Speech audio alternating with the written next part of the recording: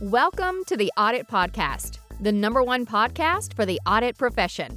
Be sure to check the show notes for all of our social media channels and to sign up for the Audit Podcast newsletter. Now, here's your host, Trent Russell. This podcast is sponsored by Green Skies Analytics, where they do everything tech-related, but only for internal audit. Although compliance and risk management, y'all are cool too, so feel free to check it out also. To find out more, please visit greenskiesanalytics.com, but it's more likely that you're just going to Google it. So to find out more, please Google Green Skies Analytics. Hello, everybody, and welcome to the Audit Podcast. Today on the show, we have Paul Sobel. Paul is currently a senior advisor to the International Internal Audit Standards Board. He previously chaired that same board and is also the IIA's representative at IFAC, the International Federation of Accountants. He's been involved with the IIA in various roles for over 35 years and was also the former COSO chairman. For this episode, there's been a lot of negative talk around the proposed standards, so we wanted to get the other side of the story. Hard to imagine anyone better than Paul to give that opinion, considering he helped write a lot of what's in there, or at least some of what's in there, and has overseen it.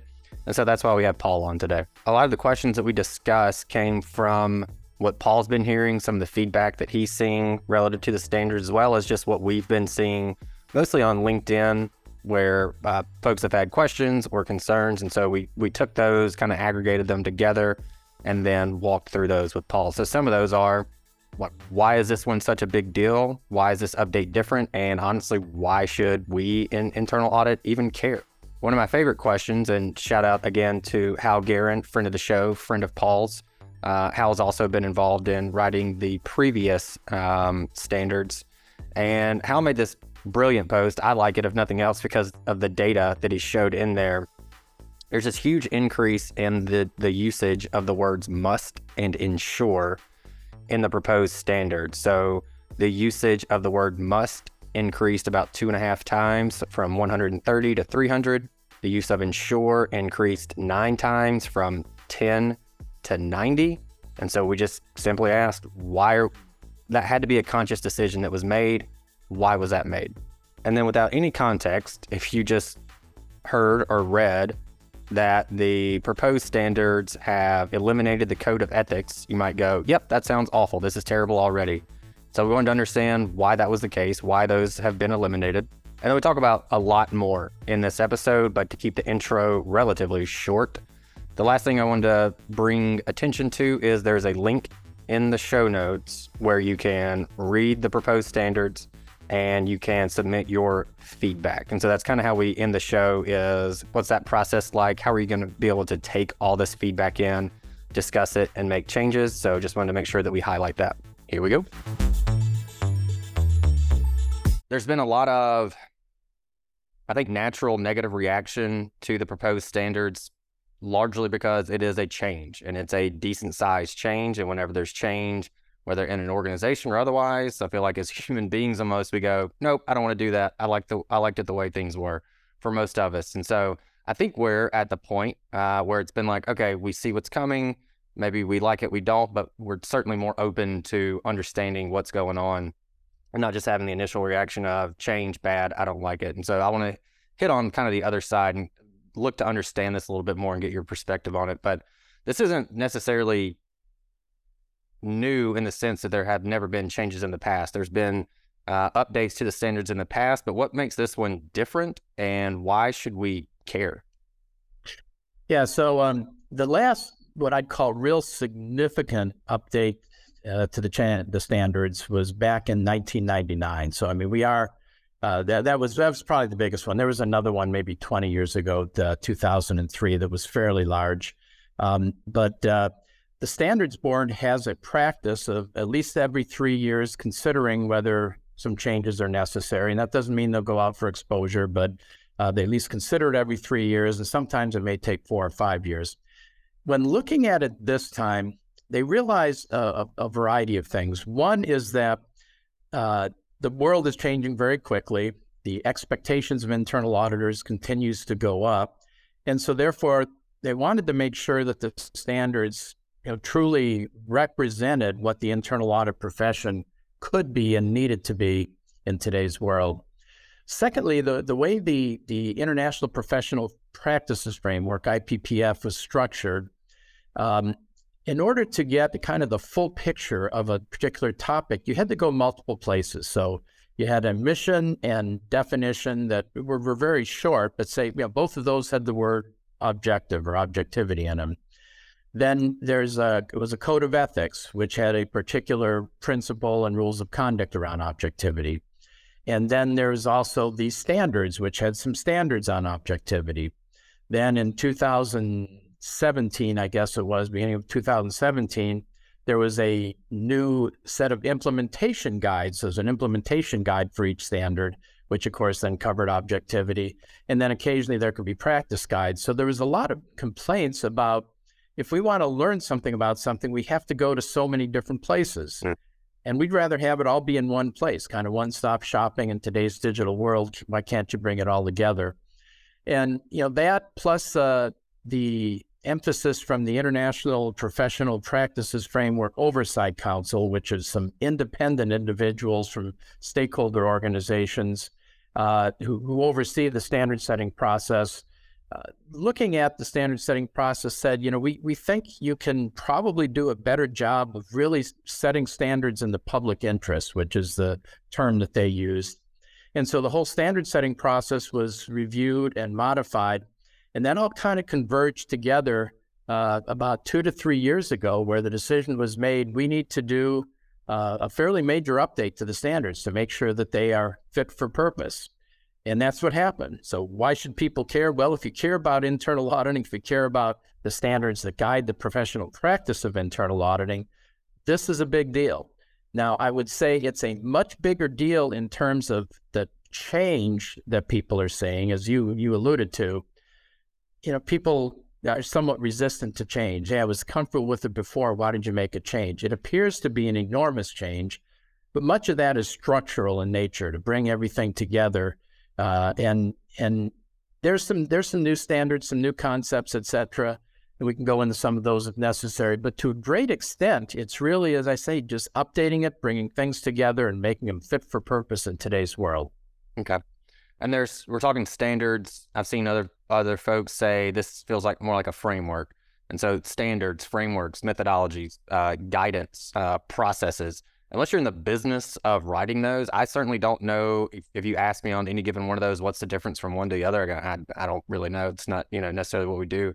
So for those people, can you help us understand the difference between standards and frameworks and why some people are arguing this feels more like a framework than a standard?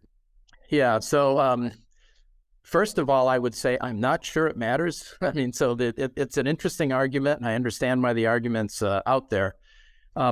Let's take a step back. So COSO has frameworks on internal controls and risk management.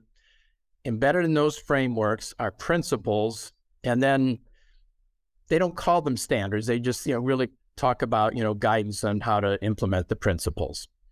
On the flip side, if you look at ISO, the International Organizations of Standard Setters, they have standards which include principles, frameworks, and processes, but they're basically the same thing. Okay. So one of the things, a lot of the people who are raising this question are, again, very familiar with the way the IPPF was set up in the past, and IPPF is, the last F is framework. What they don't understand is now we're calling it Global Internal Audit Standards, but we're including principles, we're including the standards itself, and we've got also some guidance basically in these considerations for implementation. So they're saying, that smells like a framework to me. Okay. And my answer is, call it what you want. We've got to trademark something, and the belief was that calling it standards, because that's really what matters to the profession, is that we have standards. Calling it standards is probably the overarching term that most people care about.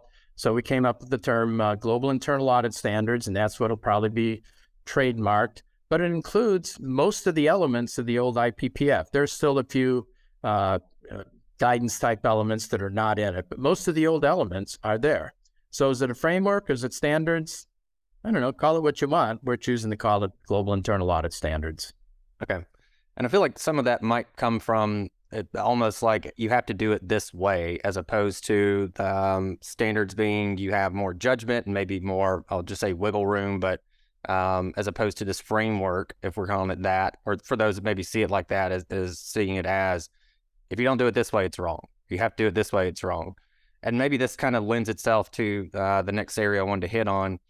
Your friend, our friend of the show, certainly Hal Guerin, has been very vocal about the proposed standards. And he posted something recently. We post a lot, but he posted something recently that stuck out to me, largely because he had the data to back it up, which as a data person myself, I enjoyed that. But I'm just going to basically read directly from his post here, and said, Hal says, in comparing the current standards to the proposed standards, the use of the words must and ensure have exploded. And then he goes on to lay out the data. Use of the word must in the current standards, approximately 130 times, compared to use of must in the proposed standards, approximately 300 times. And then the use of ensure in current standards is less than 10. Use of ensure in proposed standards is approximately 90 times. That seems like a calculated, we know what we're doing. This isn't just it just happened to turn out that way, if I'm just looking at the data anyway. Yeah. What was the reasoning behind that? Why are we seeing that, in Hal's word, explosion? So in the current standards, I'd like to call them the prior standards, but whatever. The standards typically had a single must statement and then a lot of other just statements with them, sentences that didn't have must or should. They were clarifying sentences. We wanted to make sure this go around that it was clear what's a must, meaning you have to do it, otherwise you're not conforming, versus what's a should or a may, which are, we think these are good ideas, but you figure out what the best way to do it is. So in fact, we actually have fewer standards in the new version than there was in the old version, but the number of musts increased, again, dramatically. That's 2.5 times more if Hal's calculations are right, primarily because we wanted to be very clear on, if you want to achieve that principle, these are the things you have to do. Now, one other thing that I probably should have mentioned before, but is relevant here. In 2015, they had something called the IPPF Relook Project, and they came out with some, I think, some very, very good enhancements to the IPPF, one being the mission statement, and another being 10 core principles of internal auditing.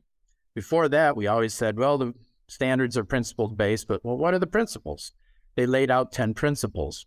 Unfortunately, those principles didn't really map to the standards. So while the principles by themselves sounded great, and the standards seemed to work, it was really clunky to try and match them up. And in fact, there were a couple of principles where you really couldn't map any of the standards to the principles. So that's why the new structure now starts with a domain and then a principle, and then under each principle is a series of standards. Those must statements help you better understand what it takes to achieve the principle. And if we really believe these are principle-based standards, achieving the principle is what's important. Now, the word ensure is, that's a little bit trickier. Believe me, we talked about that a lot. We were looking up in a thesaurus for other words because we didn't like ensure. We couldn't come up with a better one. But we're hearing a lot, even before, Hal and others on LinkedIn brought up, that came up at GAM, the Global Audit Management Conferences. How can you say ensure here? How, that almost seems too absolute, too black and white. Well, we didn't interpret it that way, but that's certainly one of the things that I think the Standards Board is going to have to relook at, maybe even defining what we mean by ensure. Is ensure, synonymous with reasonable assurance, or does it mean something else? And if we can't answer that very effectively, we may have to come up with a different word. So yeah, I think that was an interesting one. That was kind of eye-opening for me. I wasn't surprised about the dramatic increase in the must, but when I saw Al's tally of the insurers, it got me thinking that, yeah, maybe we have overused that word because it was an easy word to use, and we have to really revisit, is that literally what we mean, or is there some other word that might get us there and perhaps be a little more palatable for the public?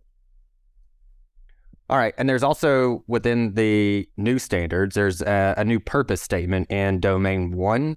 And we spent We had Tim Leach on a couple weeks ago, and basically we got to the purpose statement, and he went, I don't like it. I'm not going any further. And I went, okay.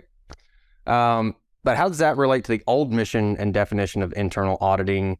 And assuming that everyone adheres to that purpose statement, every auditor in the world goes, yep, that's great. We're going to go do it that way. We're going to crush it. What's the actual change that we would see, or what would our stakeholders, what change are they going to see from adhering to that? Yeah, so the purpose is really the stepping stone or the launching point for the rest of the standards. I mean, when you get into, the governing domain, we talk about requirements for the board. Well, if the board doesn't buy into having an effective internal audit function, buy into trying to achieve that purpose statement, then there's no reason why they would want to even consider those requirements. So what we're trying to do is the purpose is really a combination of the old mission and definition. Virtually every element of both of those are included somewhere in the purpose. And I think the key is that a lot of people look at the purpose and they see a single statement that's really fairly brief. Internal auditing, helps their organizations be successful by providing objective assurance and advice. Mm-hmm. We call that the elevator speech. You're stuck on an elevator for 1 or 2 floors. Somebody said, where are you from? Internal auditor. What's that? What does that mean? Well, you can rattle that off. Now, that's not the whole purpose, though. The purpose domain then has a series of bullet points. 5 of them talk about really the benefits of internal auditing and specifically say internal audit helps strengthen, and they list 5 bullets. Then there's also some bullets that talks about really the conditions for being able to optimize internal auditing. So really you have to look at all of those bullets together with that purpose statement for it to make sense.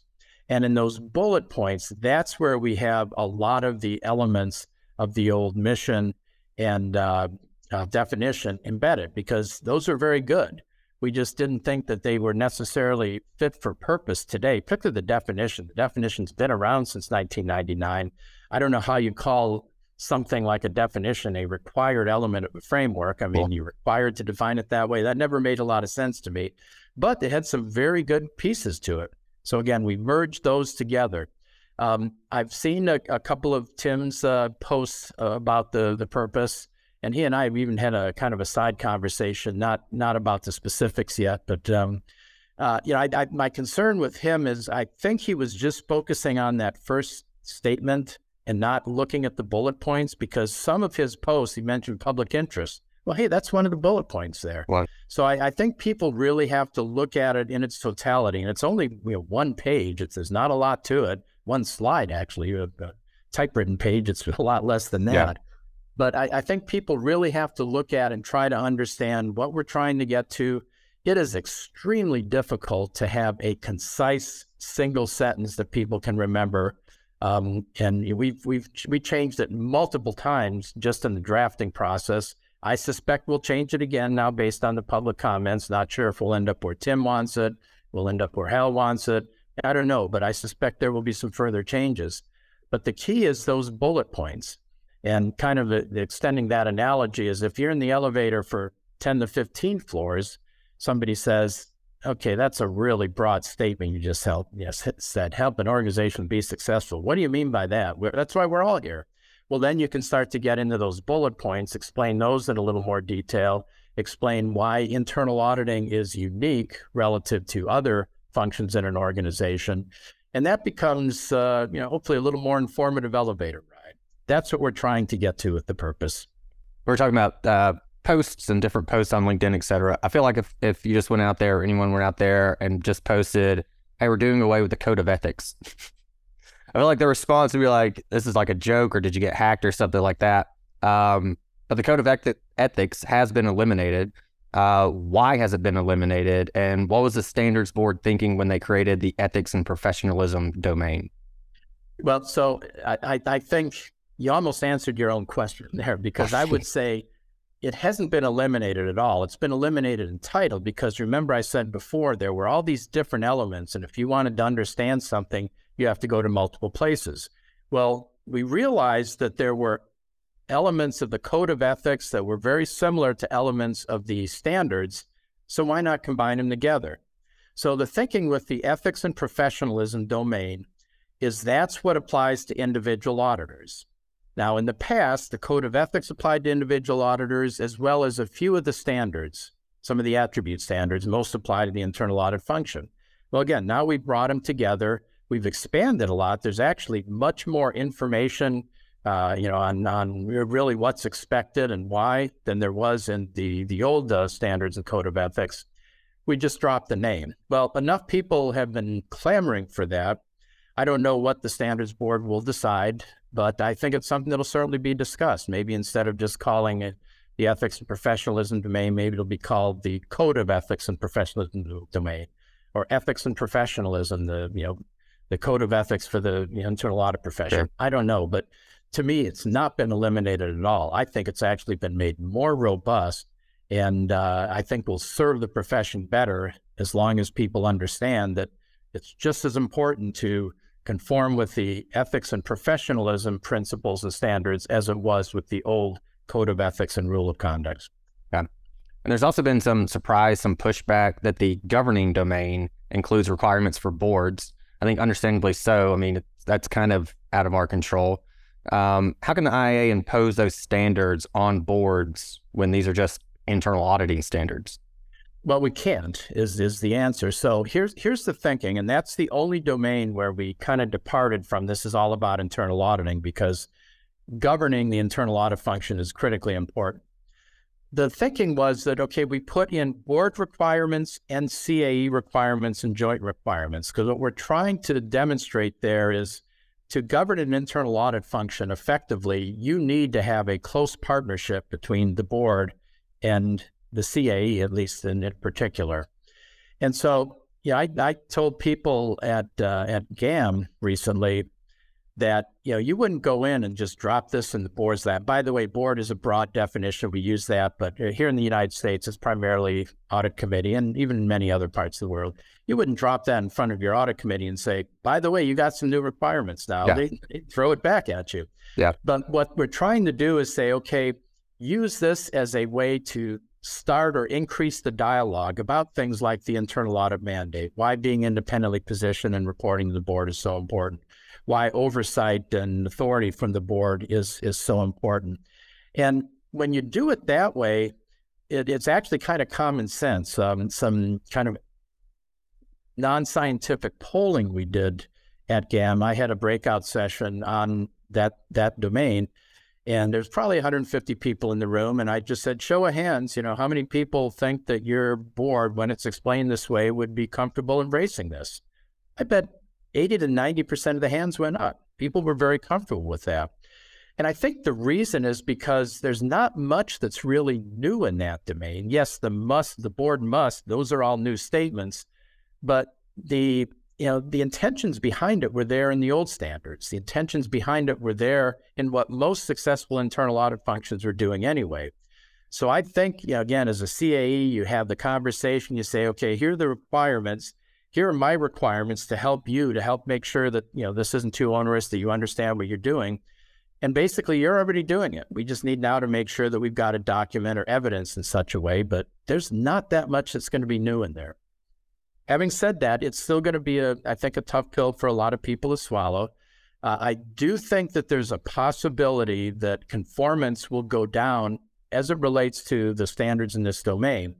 But that's why, again, if you separate it between board requirements and CAE requirements, a chief audit executive can say, hey, I did everything I was required to do. The board just didn't agree to it. They didn't sign up for it. Perfect. And if that's the case, then so be it. That's the board's call. Yeah. You've still done your job as a CAE. I think that's the answer people are looking for, because we have not a lot of control over that necessarily. So, hey, I want to adhere to the standards. I want to make sure I'm doing things the right way. Are you going to ding me for the board not adhering to it also? I think that's where some of the maybe anger, if I can call it that, overreaction, maybe even some fear, some sweaty palms of going, well, what the hell? I can't control that. And so you're saying they're going to be judged separately. Yeah, they can be. Now, we don't know exactly what the future quality assurance reviews are going to look like, but that was the intention in drafting that domain that way, so that they could be judged separately. And frankly, I'm not a CAE anymore. I've retired from that. But thinking back to my audit committees and having this conversation with them, I frankly didn't think that would be a difficult conversation.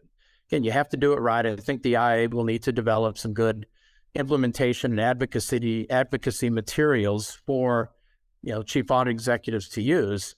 But as I say, most people in that room at GAM said, yeah, this isn't that big a deal. I think we can do this. Yeah, that's good. Really good to hear that there's going to be some advocacy, as you put it. I would almost call it borderline training on, okay, this is how you can do this. Because I think a lot of people, maybe that 20% are the ones that probably would need that. And by the way, one other sidelight here is, we've done a lot of pre-work with stakeholder groups, had some public forums, and then we've also are asking them to respond to these standards. But I was in one forum in Washington, D.C., where we had somebody from the NACD and ICGN, which is an international corporate governance network, and their reactions kind of flowed the same way. First one was, you can't tell us what to do, but as we explained it, they seemed to say, yeah, I can see why that wouldn't work. That seems reasonable to us. So, again, this is not going to be easy. Initially, it may be a little challenge for certain internal audit functions, probably in particular for CAEs who are newer to the role, maybe a little less confident in their role and positioning. But in the long run, I believe it'll work, and I think it's going to elevate the profession. A bit of a side note, like we have the advantage, I guess, of getting this additional context directly from you.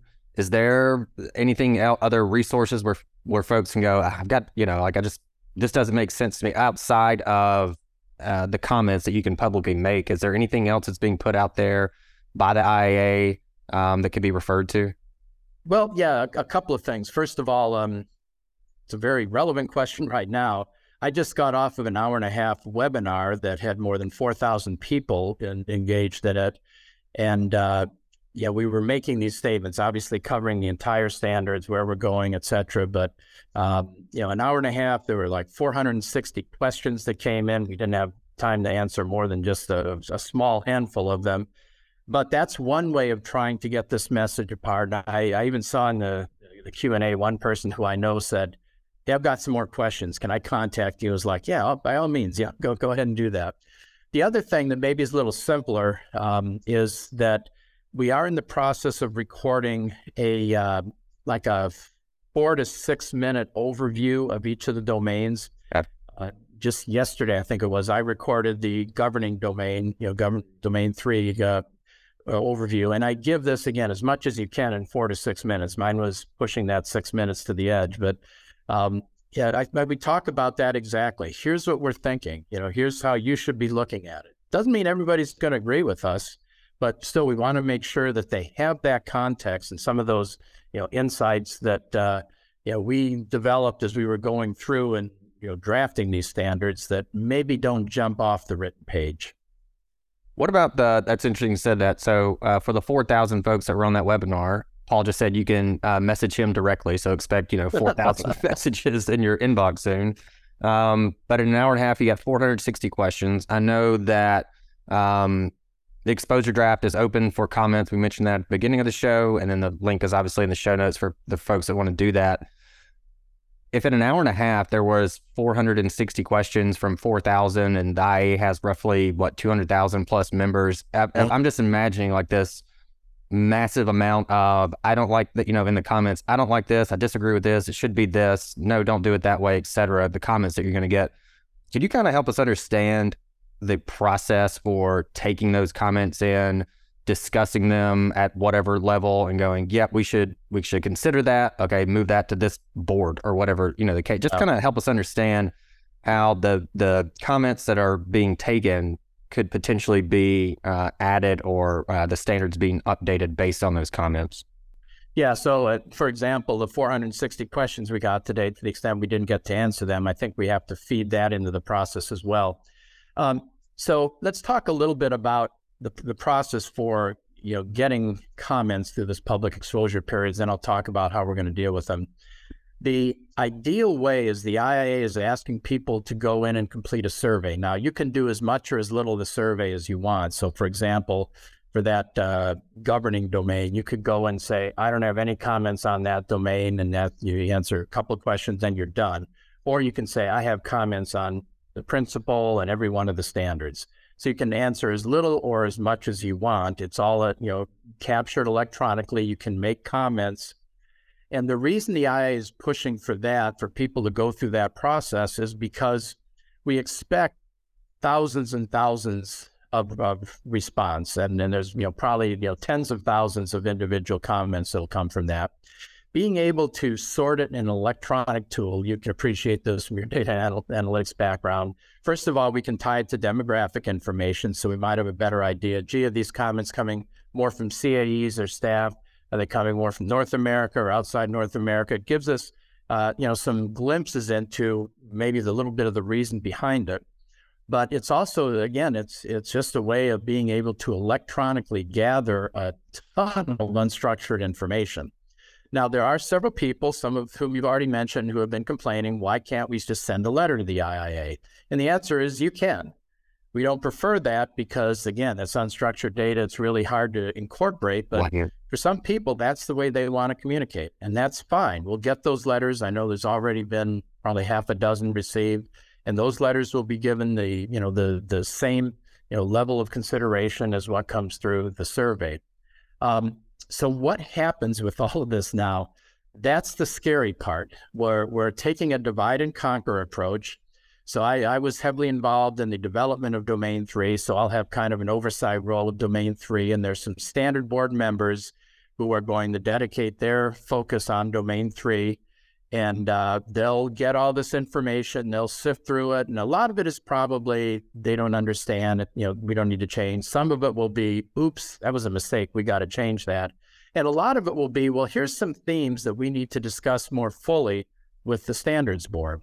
The standards board is going to start biweekly calls week after next for the purpose of starting to have these discussions, because we know it's going to be a tremendous amount of information. It'll all culminate in right after the international conference in Amsterdam. The standards board will meet for 3 days, and then a few will meet a day after that to make final decisions on where do we go. If the changes are so extensive, it's possible there may need to be another exposure. We're hoping that's not the case, because obviously that extends the timeline probably another 6 months. But we've got to be respectful of the public exposure process. I'm guessing they won't be that extensive. I think there will be a lot of changes. So if you look at a marked copy, that'll look like significant changes. But a lot of it will be, let's change ensure to support, change this word to that. Let's combine these two standards, things like that won't in substance require a re-exposure. But, that's going to be a tremendous effort that I really believe will help us get to something that will be I would say the due process was handled properly so that everybody's comments were duly considered. Some of the people who want to send in letters and are sending in letters are asking, why aren't these being made available on the IIA's website? A lot of other standard setters do that. Well, there's a couple of reasons for that. One is we actually have privacy considerations, not so much in this country, but when you get to, like Europe with GDPR, we can't actually share specific things sent in by people without getting formal statements, you're allowed to do this, et cetera. And then you get into kind of a murky legal territory. The other thing is, I think it's just going to be so much information out there that they wouldn't be very meaningful to be sharing all these letters. I think it's more meaningful. What we are planning is when the final standards are issued, there will be some sort of a document that talks about the key themes that were heard during the public exposure period and how those themes were addressed. I think that's really what matters is, people don't need to see, tens of thousands of individual comments or, 100 individual letters. They need to see what are the major themes and how did you deal with them. And by the way, that's the approach that COSO and more other standard setters are following now. They're not really, that used to be the way it always was, but I think SEC still does that, but that standard setters are moving away from releasing kind of a compendium of everything that was received and focusing more on those themes. Okay. For those that are listening, are going, okay, I need to go review these. I copied and pasted the standards. I think probably got a word count, and then looked at like the average person reads at 300 words per minute, but that's if you're basically reading a novel. So slow it down if you need to actually think through, like you're going to have to do with these. So put it at roughly 2.5, 3 hours to just, if you just read it straight through every word. And that's not a ton of time. But again, if you have to think about it, it's going to take significantly longer than that, which you should be thinking about it. What maybe is a process you would follow as someone that's intimately familiar with them? Would you go, okay, here's a domain. Let me spend a little bit of time on that one. All right, tomorrow, let me look at domain 2. Like, how would you break it down so that you could review it effectively? Yeah. So first of all, the tremendous number of words, I think it's 108 pages, and some people are complaining about that. Understandably so. That's a lot to not just read, but to absorb and consider. A majority of that is really the consideration section. That, well, consider this for implementation, consider this for documenting conformance. If you look at just the must part of it, the principles and the standards, that's probably, I don't know, maybe a third of that number of pages. I looked it up before. The prior standards were 25 pages, and that didn't include the mission, vision, core values, code of ethics. So there was probably 30 or 35 pages. We actually have reduced the number of standards in total. There are several things that we thought we could combine. But yeah, if you want to read everything, it's still a lot. So back to your question, how would I approach it? I would probably do it a domain at a time. First of all, I'd start with domain 1 in the purpose statement, which is where most people are starting. Beginning is a very good place to start. And try to absorb that, because again, that is the foundation. And I would come up with, well, what are my comments? What are my concerns? What are my questions on that? Let me go and input that. And by the way, this online survey for the IIA, you don't have to complete it all at once. You can go in and do a little bit at a time. And that's what I think many people are doing. Then I'd probably go in order. I'd probably look at the ethics and professionalism domain, but I'd probably first just read the standards. So again, that's just a few pages before I got into the consideration section. Because if I understand the standards, they make sense to me, or I have some concerns about them, I can probably still comment at that point, and I may or may not need to even get into the consideration section. That consideration section, that's a lot of that was the implementation guides, which, by the way, there was 181 pages of implementation guides in the previous IPPF. A lot of it was redundant. That's why we wanted to move them together so that you could eliminate a lot of the redundancies. But that's stuff that people will need to know eventually, but it may not be critical to know today, because those aren't part of the musts. Those are the shoulds, the mays you may want to consider. And so again, I would probably go through that domain by domain. If you get bogged down in a domain, and some people may get bogged down when they get into the managing or performing domains, because that's where you get into the bread and butter of performing an internal audit, then you can just do it a standard at a time. But again, there's no problem putting it down and picking it up and finishing the survey later. That's why this is a 90-day exposure period. We've only gotten, I haven't seen statistics from this week, but as of last week, I think there were 140 people that had bothered to comment through the survey. And I suspect that we're going to have a rush of comments that come in the last couple of weeks of May. Yeah. Or in other countries where translations were a little later, those comments may come in June because they got a later start on it.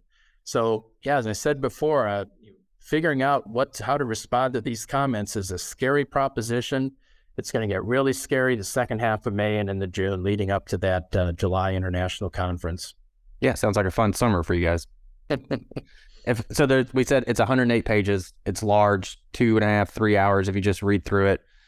If you could pick the one thing from there and go, this is what you must do, and I'm going to put you on the spot, like you have to pick one thing a new change that needs to be implemented. What's the one thing in your opinion?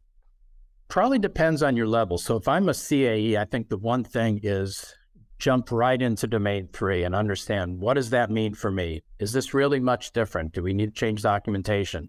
What kind of conversations do I need to have with the board or audit committee? Again, that's probably where I would go right away, because that's most relevant for the CAE. For anybody else in the internal audit function, frankly, I'd probably just be paying attention to that purpose statement. Yeah, there's a lot of other principles and standards that matter, but ideally, I'd like every internal auditor around the world to have that elevator speech memorized. I mean, maybe they change the words a little bit. If somebody asked me, I'd probably use slightly different words that are in the purpose. I'd say basically the same thing. But again, you have to be able to internalize it and say, if somebody really wants to understand what is internal auditing, why is it important, how does it enhance success, I want to be able to articulate that. And I think that's the one thing that I hope every internal auditor around the world spends some time with. All right, so we've mentioned there's 108 pages. There's a lot going on, a lot to take in, not only from the proposed standards themselves, but then also from just the conversation that we've had, which I'm sure there's going to be plenty more to come. But if there's anything that you would want to leave the audience with, what would that be? Well, yeah, to me, one of my, mottos for life is never stop learning. Part of that is the way I'm wired, but even though now I'm substantially retired outside of the standard stuff that's keeping me pretty busy, I still love learning. I have a thirst for knowledge, and I think everybody has to do that in their own way. As it relates to the standards, you may need to learn about every aspect of standards. You may just want to learn it from a top level, but to me, is when you stop learning in life, that's when you probably are getting ready for the grave. Life is so interesting, even if it's not professional in nature, never stop learning. Hey everyone, thank you very much for listening to this episode of the Audit Podcast. Whatever platform you're listening on right now, I'm sure there's a subscribe button somewhere, so please hit the subscribe button there. If you're listening through iTunes or Spotify, feel free to go give us that 5-star rating. It only took me about 16 seconds to give myself a 5-star review, and it really helps to get future guests to come on the show, so we'd really appreciate that. Lastly, be sure to check out the show notes and follow us on all our social media channels on Instagram, on LinkedIn, and on TikTok. Also, if interested, please sign up for our weekly newsletter from the Audit Podcast. Thank you all. Have a great one.